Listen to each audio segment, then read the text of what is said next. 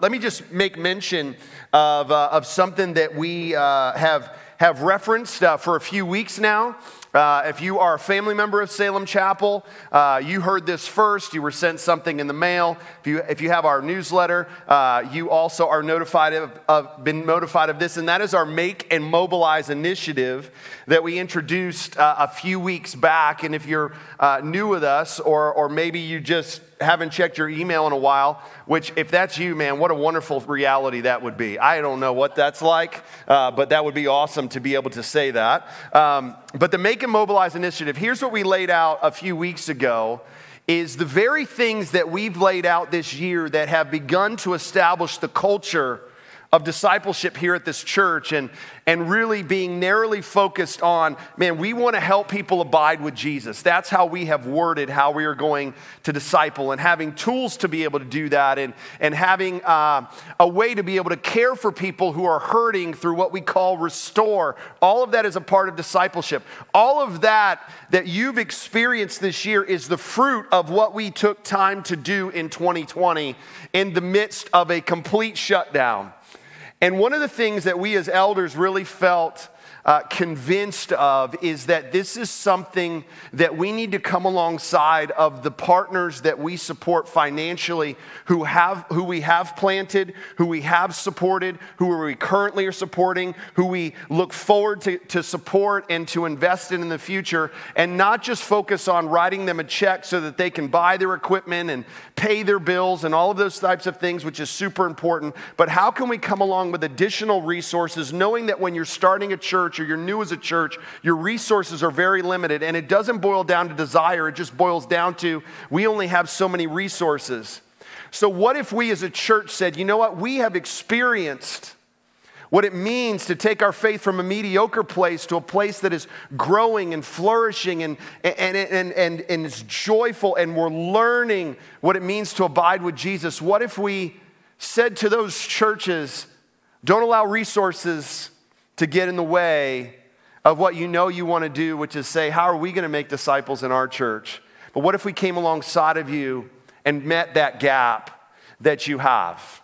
And so that's the reason why we've set out this goal of $50,000, is just to have some seed money in addition to what we are going to budget into 2022, to be able to do that with the churches that we have or are currently planting or have planted or are supporting. And so what do I mean by that? Let's get real personal. What I mean by that is we're going to do that with City on a Hill. Dave Jacobson, who served here for so long. I was just on the phone with him last week. The pastors that I'm going to share that are on the screen, I've talked to every one of them, and you know what they've said? We would love that.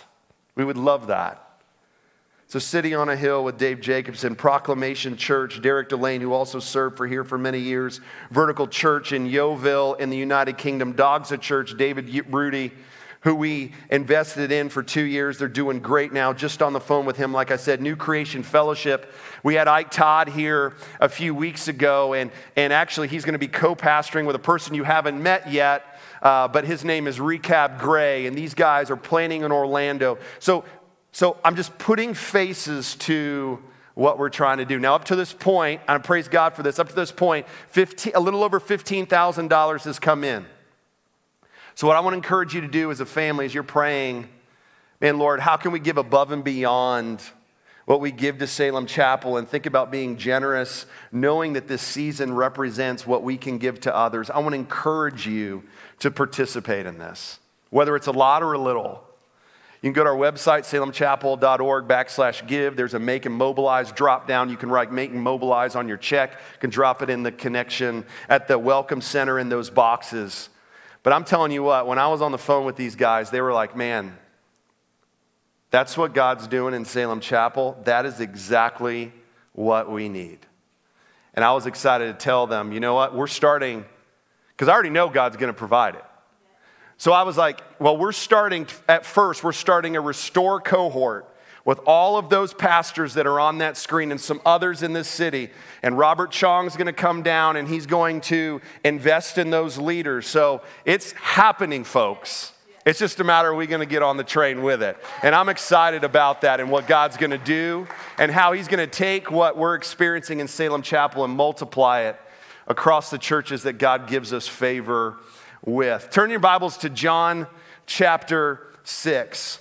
Let me also say with that, I didn't get a chance to say this. Man, if you were here on Wednesday night and got to hear from the testimonies of those individuals that God has just allowed their hearts to be reframed by the gospel of Jesus Christ as they've gone through Restore. Man, that was a powerful night. We had over 100 people in this room just celebrating with these individuals.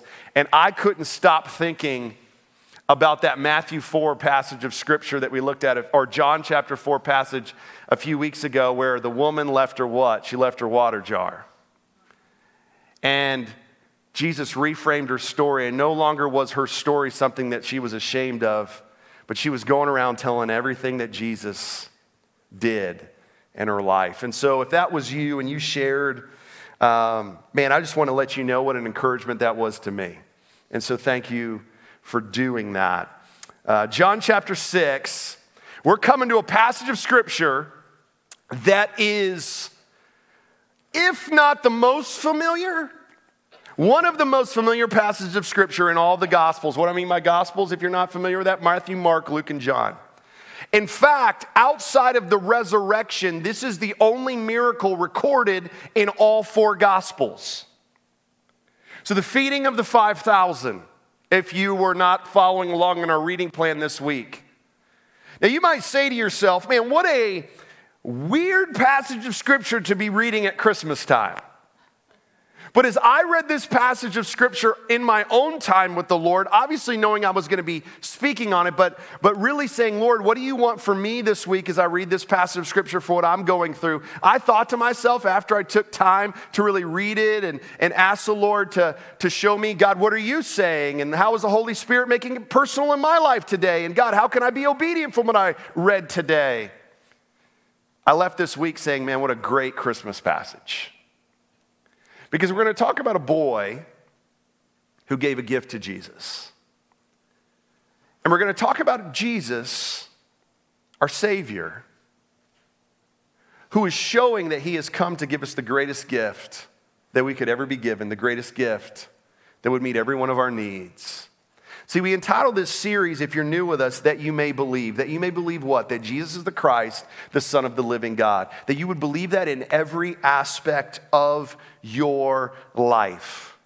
It's interesting in this passage of scripture that it's Passover time. I don't know, maybe with such a familiar passage of scripture you didn't realize that or not, but John points out that it's Passover time. If you don't know what Passover really represents, it epitomizes God's claiming and releasing of his people who were in captivity during Egypt. It also represents the preservation of his people. That what God promised to Abraham, he was fulfilling. By supplying them with what? By supplying them with physical deliverance, but supplying them with food on the journey, by supplying them, by rescuing them from every threatening threat, or from every threat that they would face, whether it was by sea or by land. The Passover represented that Jesus keeps his promises. The Passover represented that Jesus has the power to keep his promises. The Passover represented that because of Jesus' power, his provision matches up with his promises. So here's the title of the message this morning if you're taking notes, and I encourage you to do so today. It's this: Jesus knows what he is doing. Can you just say that title with me? Can we say that out loud together? Let's just say that right now. Ready? Jesus knows what he is doing. Let's just say it one more time. Just do that for me. Can you do that? Jesus knows what he is doing. Here's what I know. I doubt that so often. That's what I know. You know what I know about you? You aren't leaving me alone up here, because you often doubt that Jesus knows what he's doing. So before we read this passage of scripture and walk through these 15 verses, here's the idea that I really want you to get today that comes out of this text. That Jesus desires to grow your faith from a place of skepticism to a place of security in him. That's what Jesus desires for you. I wonder this morning if you're skeptical in your faith in Jesus. Because here's the reality. We're one of two people today. We're in one of two places today. We're in a place of skepticism when it comes to our faith in Jesus, or we're in a place of security in our faith in Jesus. And so you're either in one of those two places, but here's what I've found. You may sit here today and listening to me and are like, Johnny, I'm so thankful, man. I'm in a good place in my faith with Jesus. I'm in a good place in abiding with Jesus, walking hand in hand with him as he leads the way. I'm in a good place. I'm secure in him right now. Praise God for that. And I'm not trying to feed your skepticism, but you know what I've found in my life? Even regardless of, or I'm over here and I'm like, man, I'm really skeptical today. I wouldn't admit that to anybody today, but I'm really skeptical. Here's what I've found. Regardless of where you are today, you know what I've found in my life? I can drift from one place to the other. Man, I'm having a great day. And I'm like, man, I'm really starting to make strides in my faith in Jesus. And then all of a sudden I get hit out of nowhere and all of a sudden I find myself in this place of skepticism. But what this passage is going to show us is that Jesus is committed to grow your faith from a place of skepticism to a place of security. And here's how he's going to do it. As we look at this passage of Scripture, I think in this passage of Scripture what we see is he's going to teach us three things that are going to grow our faith. Let me go over here. This is where it is. Skepticism to security in Jesus. So let's start in verses 1 through 3. It says, after this, and so when you see that phrase, sometimes you can think literally after what I just read in the previous chapter, but the reality is, it's just saying that it may have been some time from the last thing that you just read, so it doesn't necessarily literally mean like the next day, but just after. Could have been a few days, could have been a few weeks, whatever it is. But after this, after what Mark covered last week in chapter 5, after this, Jesus went away to the other side of the Sea of Galilee, which is the Sea of Tiberias. And a large crowd was following him. Now, I thought to myself, man, I'd show a picture of the Sea of Galilee. You know, I went to Israel a few years ago, but I feel like I say that often, and some of you are like, Malesh, I could go to Israel. So I didn't show that picture because I didn't want to seem like I was gloating. But when I was over in the Sea of Galilee,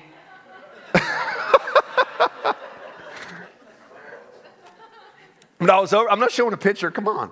When I was over there, one of the things that I saw is you had even now, much like back then, you had areas around this, because it was literally like a cereal bowl. There's land all around the sea lake of Galilee.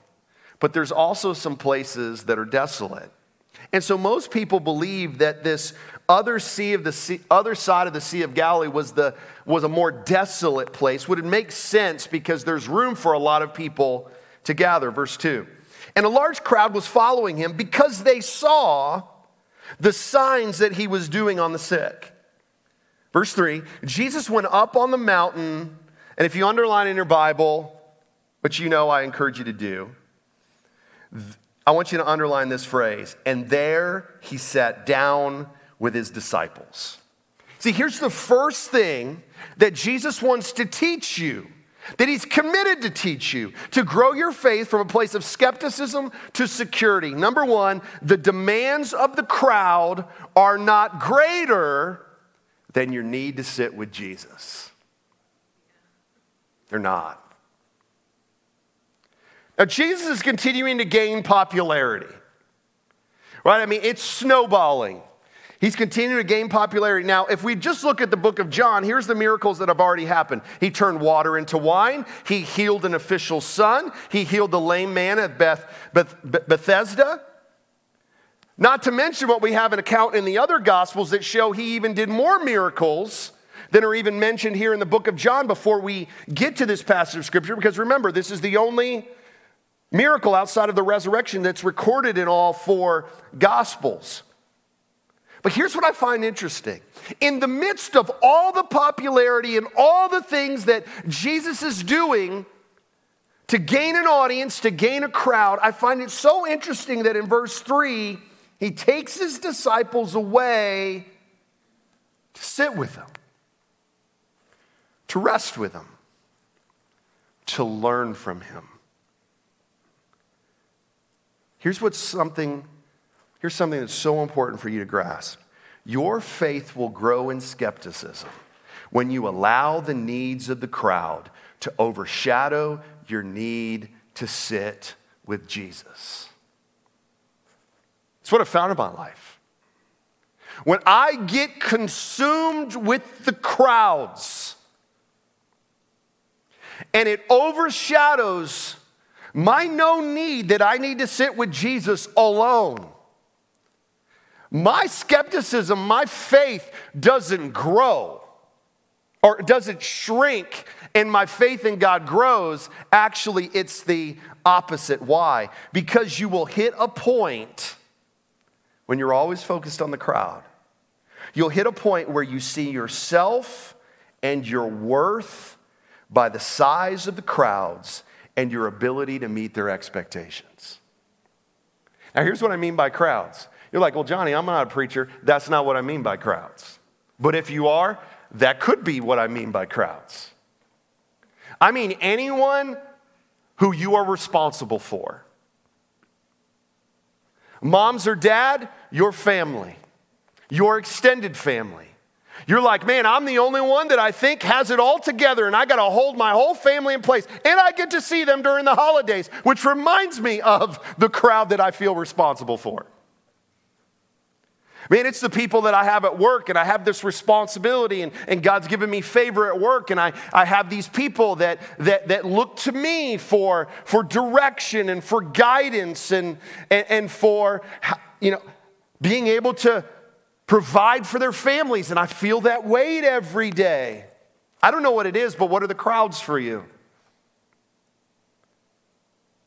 Because if you're always focused on them, what happens? What did I just say? You'll see yourself and your worth by either the size of the crowd or your ability to meet their expectations. And here's what I've found in my life. It is a cyclical pattern that only leads to cynicism. Why? Because the crowds, I'm going to tell you a secret, the crowds always want more than you can give. Why is that the case? Because I can't give you what you need. You can't give whoever it is that God has placed under your care. You can't give them the most significant thing that they need. Why? What do they need? They need Jesus. And the extent that I can give them Jesus, and the extent that I can take God's word and give them what they need, is dependent upon me taking the time to get from Jesus what I need. You want to be the best mom to your kids? Sit with Jesus. You want to be the best dad for your kids? Sit with Jesus. You want to be the best boss at work? Sit with Jesus. You want to be the best teacher at your school? Sit with Jesus. And I love how at the beginning of this story, Jesus sets for us an example, because Jesus understands, I love the crowds.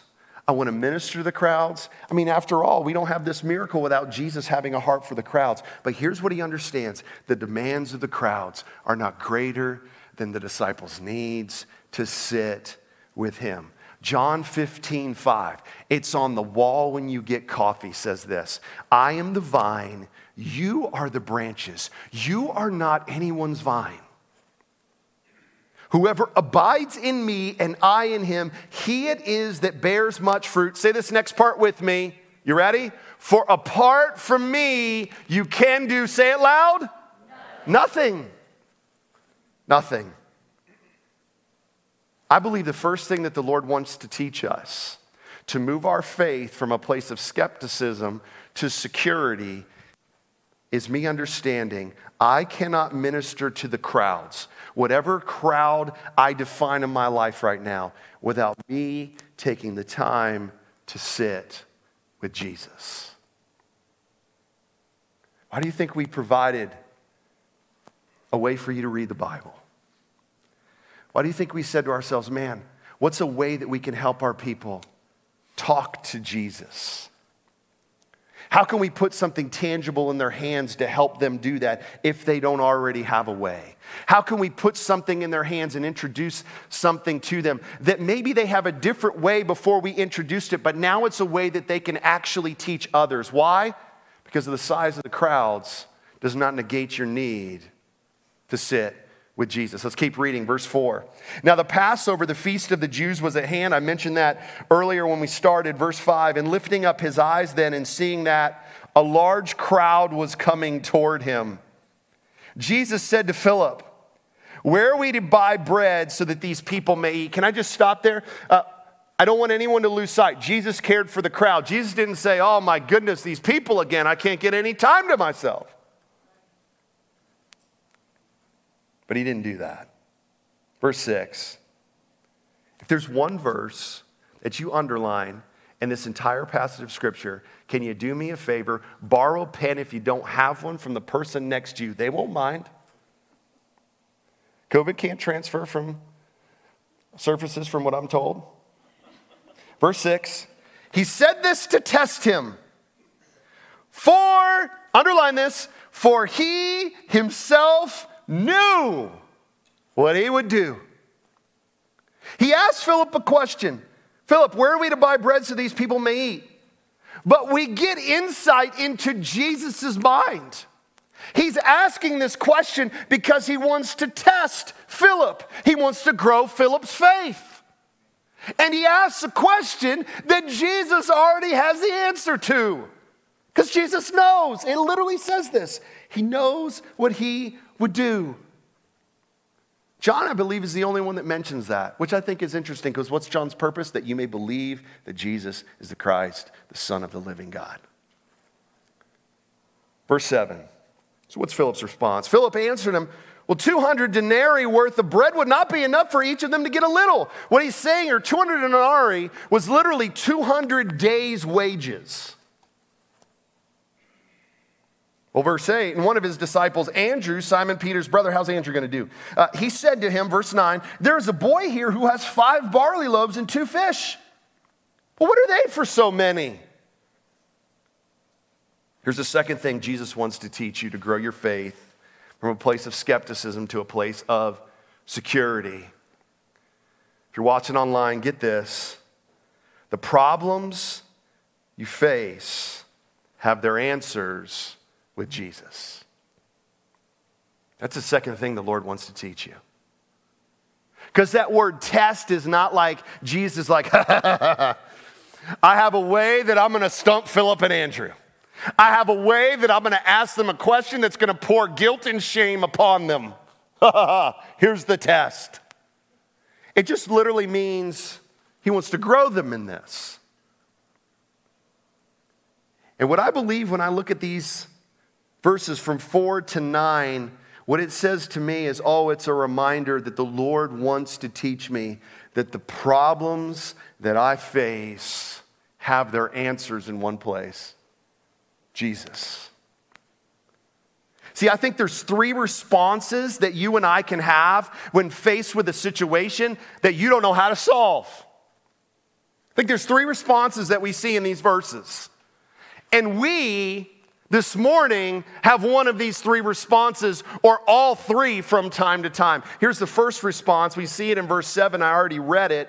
You assess the situation and calculate how you can solve it on your own. Have you had those situations? Maybe you've had one this week. Maybe it's pressing on you right now. You have a situation, you're like, man, I have no idea how to solve that, but what do? Well, let me see first if I can do it on my own.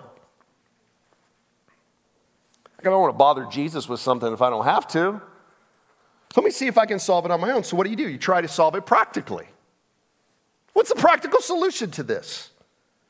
I mean, Mark 6:35, which is the account of the feeding 5,000 in Mark. Luke 9:12, which is the account of the feeding of the 5,000 in Luke. The disciples' solution, though it's not mentioned in this text, the disciples' solution was to send the people away. Like, Jesus, we don't have the means to be able to do this. We don't have the capacity to be able to do this. We don't have the competency to be able to do this. So here's the obvious practical solution: send the people away. They'll be back tomorrow for something else. They're following us all over the place. Send them away. Can't do it. And oftentimes that's the way that we approach a situation that we don't have the solution for. A problem that we don't have the solution for. Man, we try to solve it practically, and then we've determined it's impossible.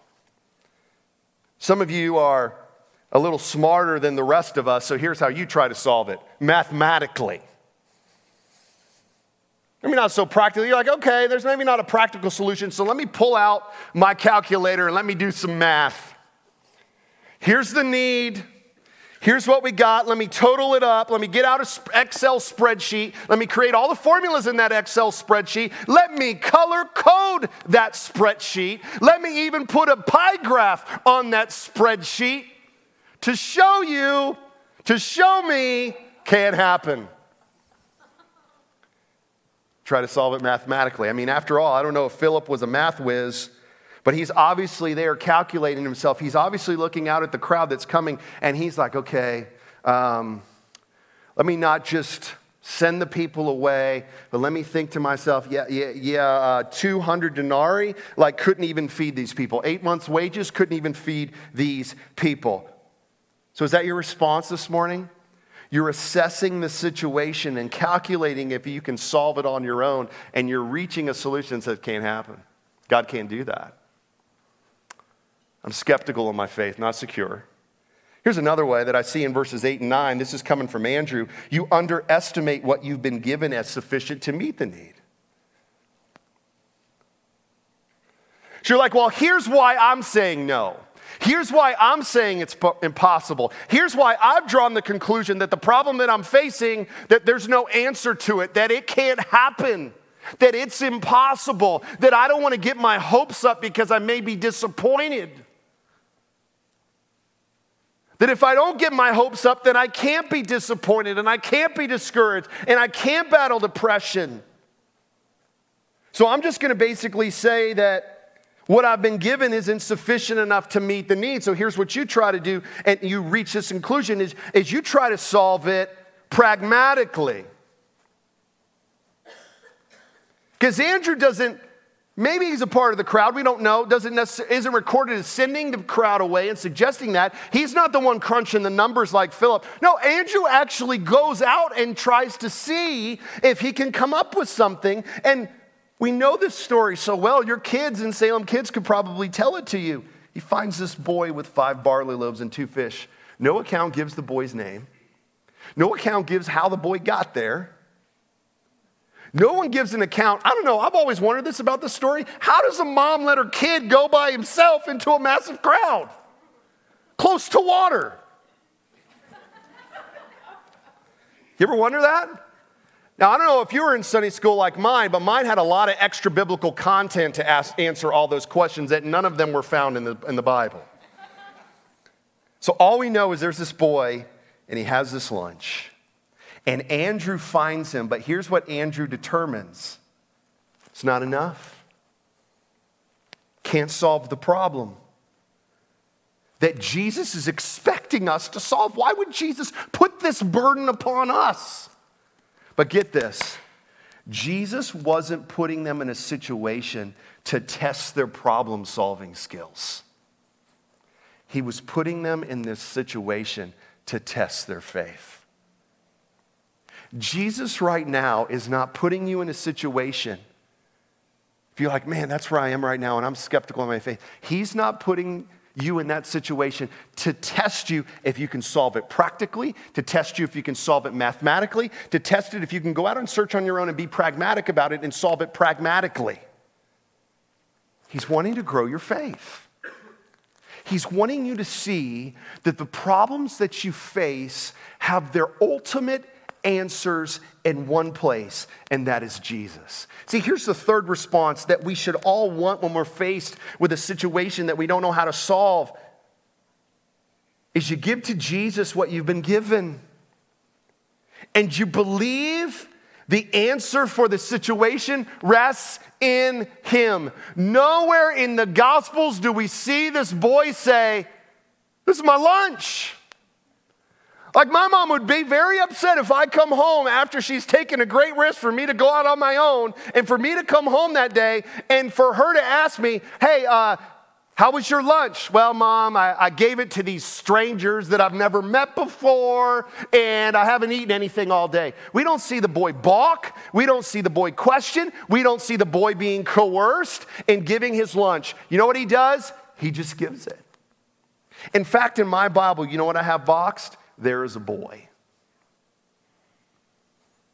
Because you know what you see over and over again Jesus talking about? It takes the faith of a child to inherit the kingdom of heaven.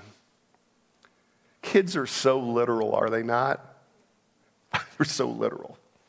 My kids are no longer because they're teenagers, but at one point in their life, they were literal. Like if I said, we're going to Disney, they're thinking today.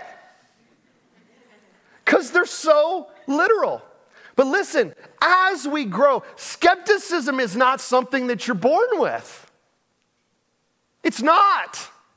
Our kids are such a beautiful example of that. That's why we love just observing kids, is because they're so literal. There's no skepticism like you told me and I'm believing it's going to happen. But what begins to happen, unfortunately, over time? Disappointment happens. Hurt happens. See, skepticism is this. Skepticism is a mindset that's shaped by hurt and disappointment. See, some of us are sitting here this morning and we're skeptical in our faith towards Jesus because we've been hurt.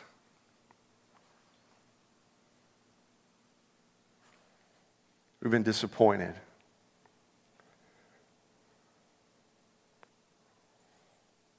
We're skeptical. We're angry.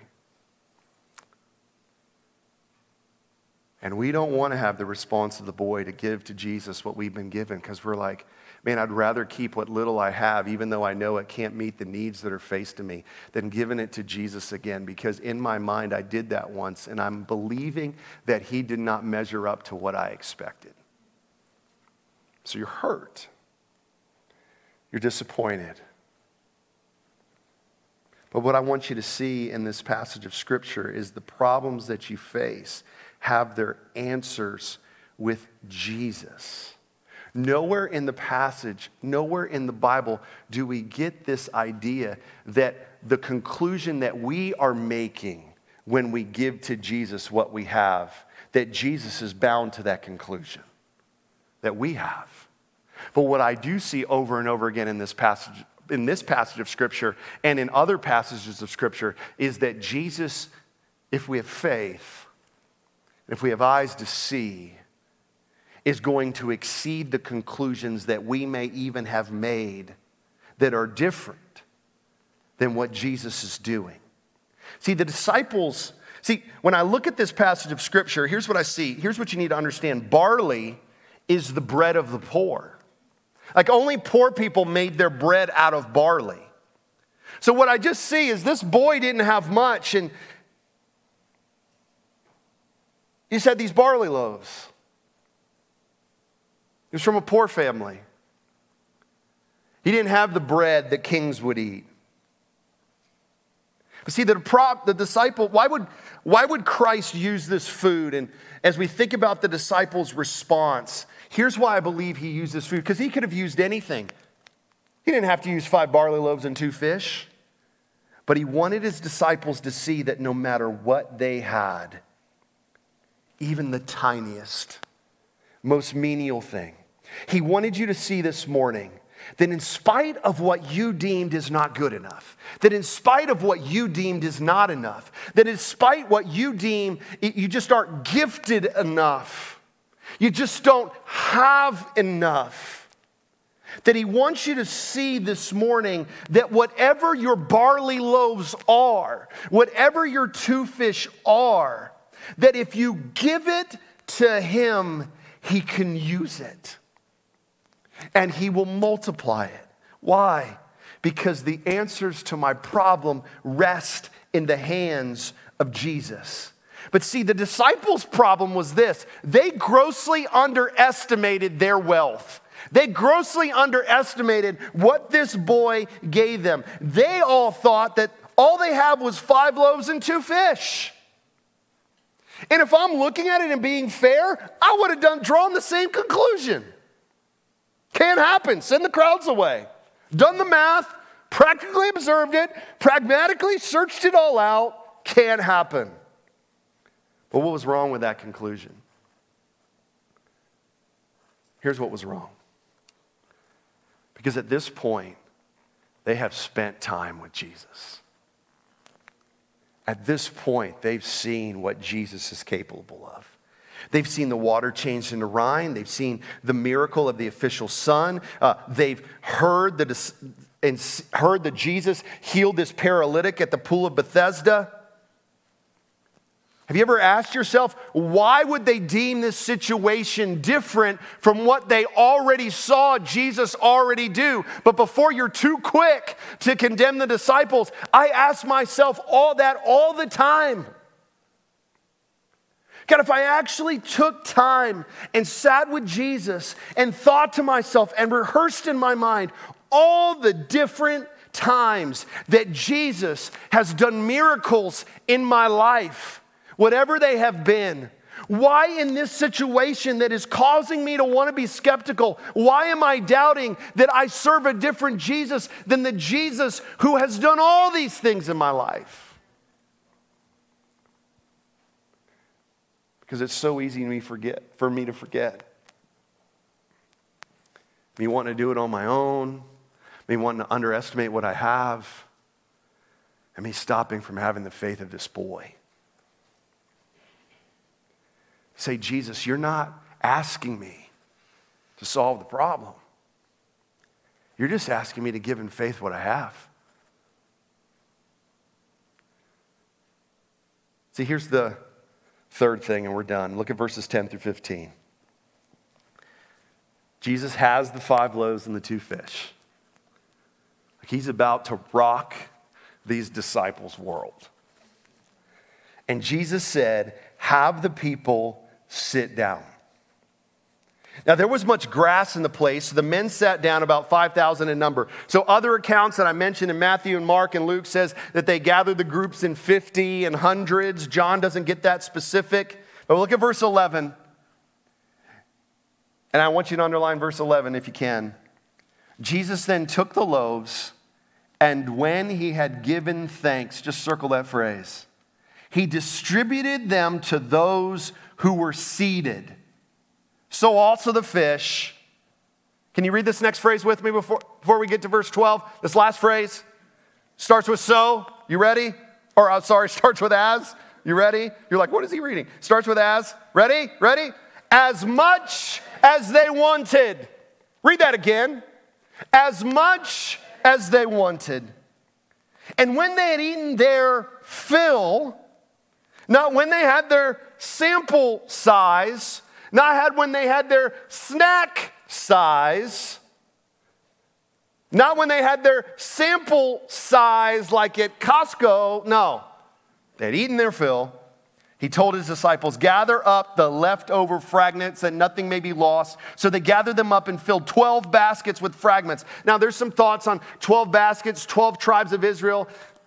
We don't know. You know what we know? There was 12 disciples, so they needed 12 baskets. I'm sorry to disappoint, but that's probably the case. With 5 barley loaves left by those who had eaten. And when the people saw the sign that they had done, they said, this is indeed the prophet who was coming to the world. And perceiving then that they were about to come and take him by force, like literally a frenzy. Like, we got to make this guy king. Jesus withdrew again to the mountain by himself. What I want you to focus on is verse 11. Jesus took the loaves, and when he had given thanks, he distributed them to those who were seated. It doesn't say Jesus took the loaves and distributed them to those who were seated. It makes a point that he gave thanks before the provision. See, here's the third thing that Jesus wants to teach you to grow your faith from a place of skepticism to a place of security. The need to give thanks for the provision that will come from the hands of Jesus. The importance, the faith, that Jesus wants to grow in you and me to give thanks for what he will do, even though he has not done it yet. Because that's exactly what Jesus does, setting an example. I'm going to give thanks to the Father, knowing that every good and every perfect thing comes from him, as we see Paul write in the New Testament, before the provision ever happens. Let me give you these to close. How do you put yourself in a position to give thanks for the provision that will come from Jesus' hands? So you're like, well, how do I do that, Johnny? Well, I think this passage of Scripture gives us a perfect instruction on how to do that. Here's the first thing. You hear and obey Jesus' instruction to sit down. You hear and you obey Jesus' instructions to sit down. Notice that before Jesus hands out the food and multiplies the 5 barley loaves and the 2 fish, he asks the people to sit down. He doesn't say, keep standing, we're not going to be here long. No, he says, sit down. Sit down. See, he's putting them in a position to receive his provision. And listen to me, I've seen this in my life, and you most likely have seen it in yours if you've exercised faith in Jesus in your walk with him. Jesus will place you in a position of rest before you receive his provision.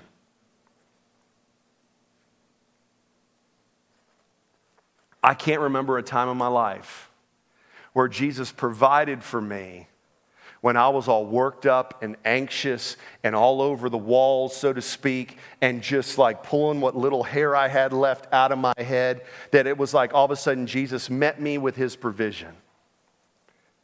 You know what I found? Is that Jesus in his grace, you know what he does? He sits me down. Psalm 23, verses 1 and 2. Remember that series that we did years ago? If you were with us at Salem Chapel at that point. The Lord is my shepherd. What does our shepherd do? He never causes us to want. I shall not want. How does he do that? He makes me lie down in green pastures. He makes me lie down. He makes me lie down. One of the worst decisions, well, it was one of the best decisions. But for a time, one of the worst decisions that I made is when I was teaching that, if you remember, I laid down on the stage, because that's literally what it means. And said that Jesus is literally putting you on your back in a place of submission so that you can receive what he wants from you. And Jesus literally did that to me. He put me on my back, and I was like, why did I say that? But I've never found in my life where I'm ready for the Lord's provision before I take the faith to rest, to sit down. And here's the second thing. You trust that Jesus will not squander the faith you're placing in him. See, you first got to sit down. You first need to say, Lord, I'm going to submit. I'm going to believe that the situation that I'm facing is not too big for you to solve. I'm going to believe that what you've given me is sufficient to solve the situation that you are using to grow my faith. I'm going to sit down. I'm going to rest. I'm going to give you everything that I have in this situation. But I'm also going to remind myself that you will not squander whatever little faith or much faith I have in the moment when I give it to you. Do you battle that? Lord, I have this. I want to give it to you, but I'm not sure that you can handle it. But this boy doesn't do that. I cannot say this enough. Jesus will not squander your faith. Listen to me. He will not squander your faith. He won't do it. Why do I say that? Look at what it says at the end of verse 11. I had you read it out loud 2 times. When Jesus multiplies these 5 loaves and 2 fish, it was as much as they wanted.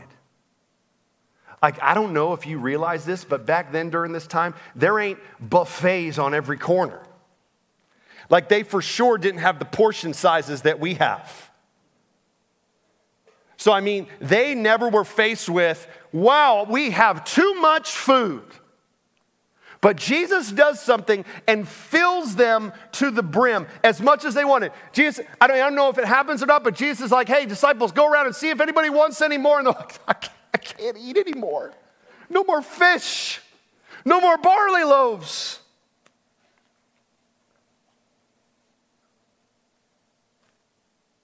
He won't squander it. What does this mean for you? It means this. That those times when you feel like saying, Lord, you don't understand my problem right now. If you only knew how I felt, Lord. Lord, I have it calculated all out in my mind with the Excel spreadsheets and the graphs and the budget and everything else. I've thought it all through. I've consulted the authorities. I've consulted those in power that would know more than me. And there's nothing that I can do. Listen to me. It is so much harder for me to give God my weaknesses than my strengths. You ever found that?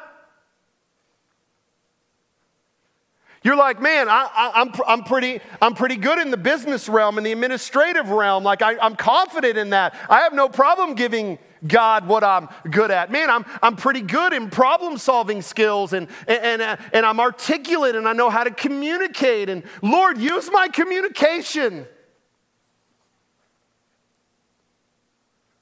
What about your weaknesses? What about those things that you're ashamed about? What about those things that make you anxious? That you're like, I'm not good at that. I can't do that. Listen to me. That's what God wants most. He wants the barley loaves. He wants the 2 fish. You know, studies on the human brain. I read this week and I was blown away by it. That neurologists did studies on the brain, and here's what they found. And when I speak of the brain, I also speak of the parts of the brain that affect our emotions. That your brain cannot be anxious and grateful at the same time. It can't happen. That's not Bible, that is Bible, but this is like secular, this is science. Like this isn't somebody saying, I'm going to write that because I believe in Jesus. Maybe he or she does, but it didn't say that in what I was reading. I think that's so interesting. You know, there's some things in my life. I've shared them with people that I trust, people that are close to me, people that have surrounded me, people that hold me accountable, that are partnering with me as I walk hand in hand with Jesus. I came to this passage of scripture this week and I was like, I was really struggling with some things. Just anxiousness in my soul. Because there were certain things that I didn't have the answer to. And it was freaking me out. People that have gone through Restore, you'll understand this language. My common struggle is fear. If you would have told me that 3 years ago, I would have said, you're nuts. And I look at my life and what risks we've taken. And I don't struggle with fear, but oh yes, God showed me I struggle with fear. Now here's the thing. You either flight or fight. I don't think you have to guess much which my response is. I like to control. That's my response when I'm afraid. I'm not run away from it. I'm like, let me do the math. Let me try to solve it practically. Let me try to solve it pragmatically. And there was just certain things in my life that God was showing me, even in this week. I'm going to remind you again of what you already knew. You aren't in control. I just want to grow your faith. I'm putting you in a situation to test your faith. And I want you to understand that I already know what I'm going to do. Now, I purposely did not ask someone to play behind me because I didn't want to do this. But God had me in that place, and I was going to this passage of scripture, and here's what I found in a story that I've heard a million times. Is that what was my response? Because I was like, okay, I know it's fear. Okay, I'm trying to reframe it in light of the gospel and how much Jesus loves me. But Lord, I want a way to be able to speak, a way, a method, whatever it is, that when that fear rises up, and when that desire to control, and when that desire to solve it mathematically, practically, pragmatically grows up, Lord, I need a method, I need a way to be able to help me when that emotion that doesn't come from you rises up. And you know what God did? He met me in that place. And you know what he said? Here's what I want you to do. It's actually the third thing that God wants to teach you. I really felt like the Lord was saying to me, Johnny, I want you to give thanks for what I'm going to do. But I don't know what it is. Exactly. I want you to believe that I do. See, as we close this morning, here's what I want you to do. And I know we've gone a little long, but here's what I want you to do. Whether it's today or tomorrow in your time with the Lord, is I want you to write out what you're anxious about. What's the problem? What's the need that seems so big that God can't come through? What keeps you up at night right now? What has you filled with skepticism that literally you know it's not right, but you can't get out of that headspace? You're so anxious. And what I want you to do is I want you to sit with Jesus, just like the disciples did. I want you to understand that your problems, whatever it is, have their answers in Jesus. And here's the third thing that I want you to do that has made a significance already in my life. I'm not saying that anxiousness isn't going to rise up in my heart tomorrow. But I've made a conscious choice this week to say, when it does, I'm going to give thanks. And saying, Lord, I'm giving thanks to you for what I don't know you're going to do, but I know you will do. Because you already know. And I'm telling you that will make a difference.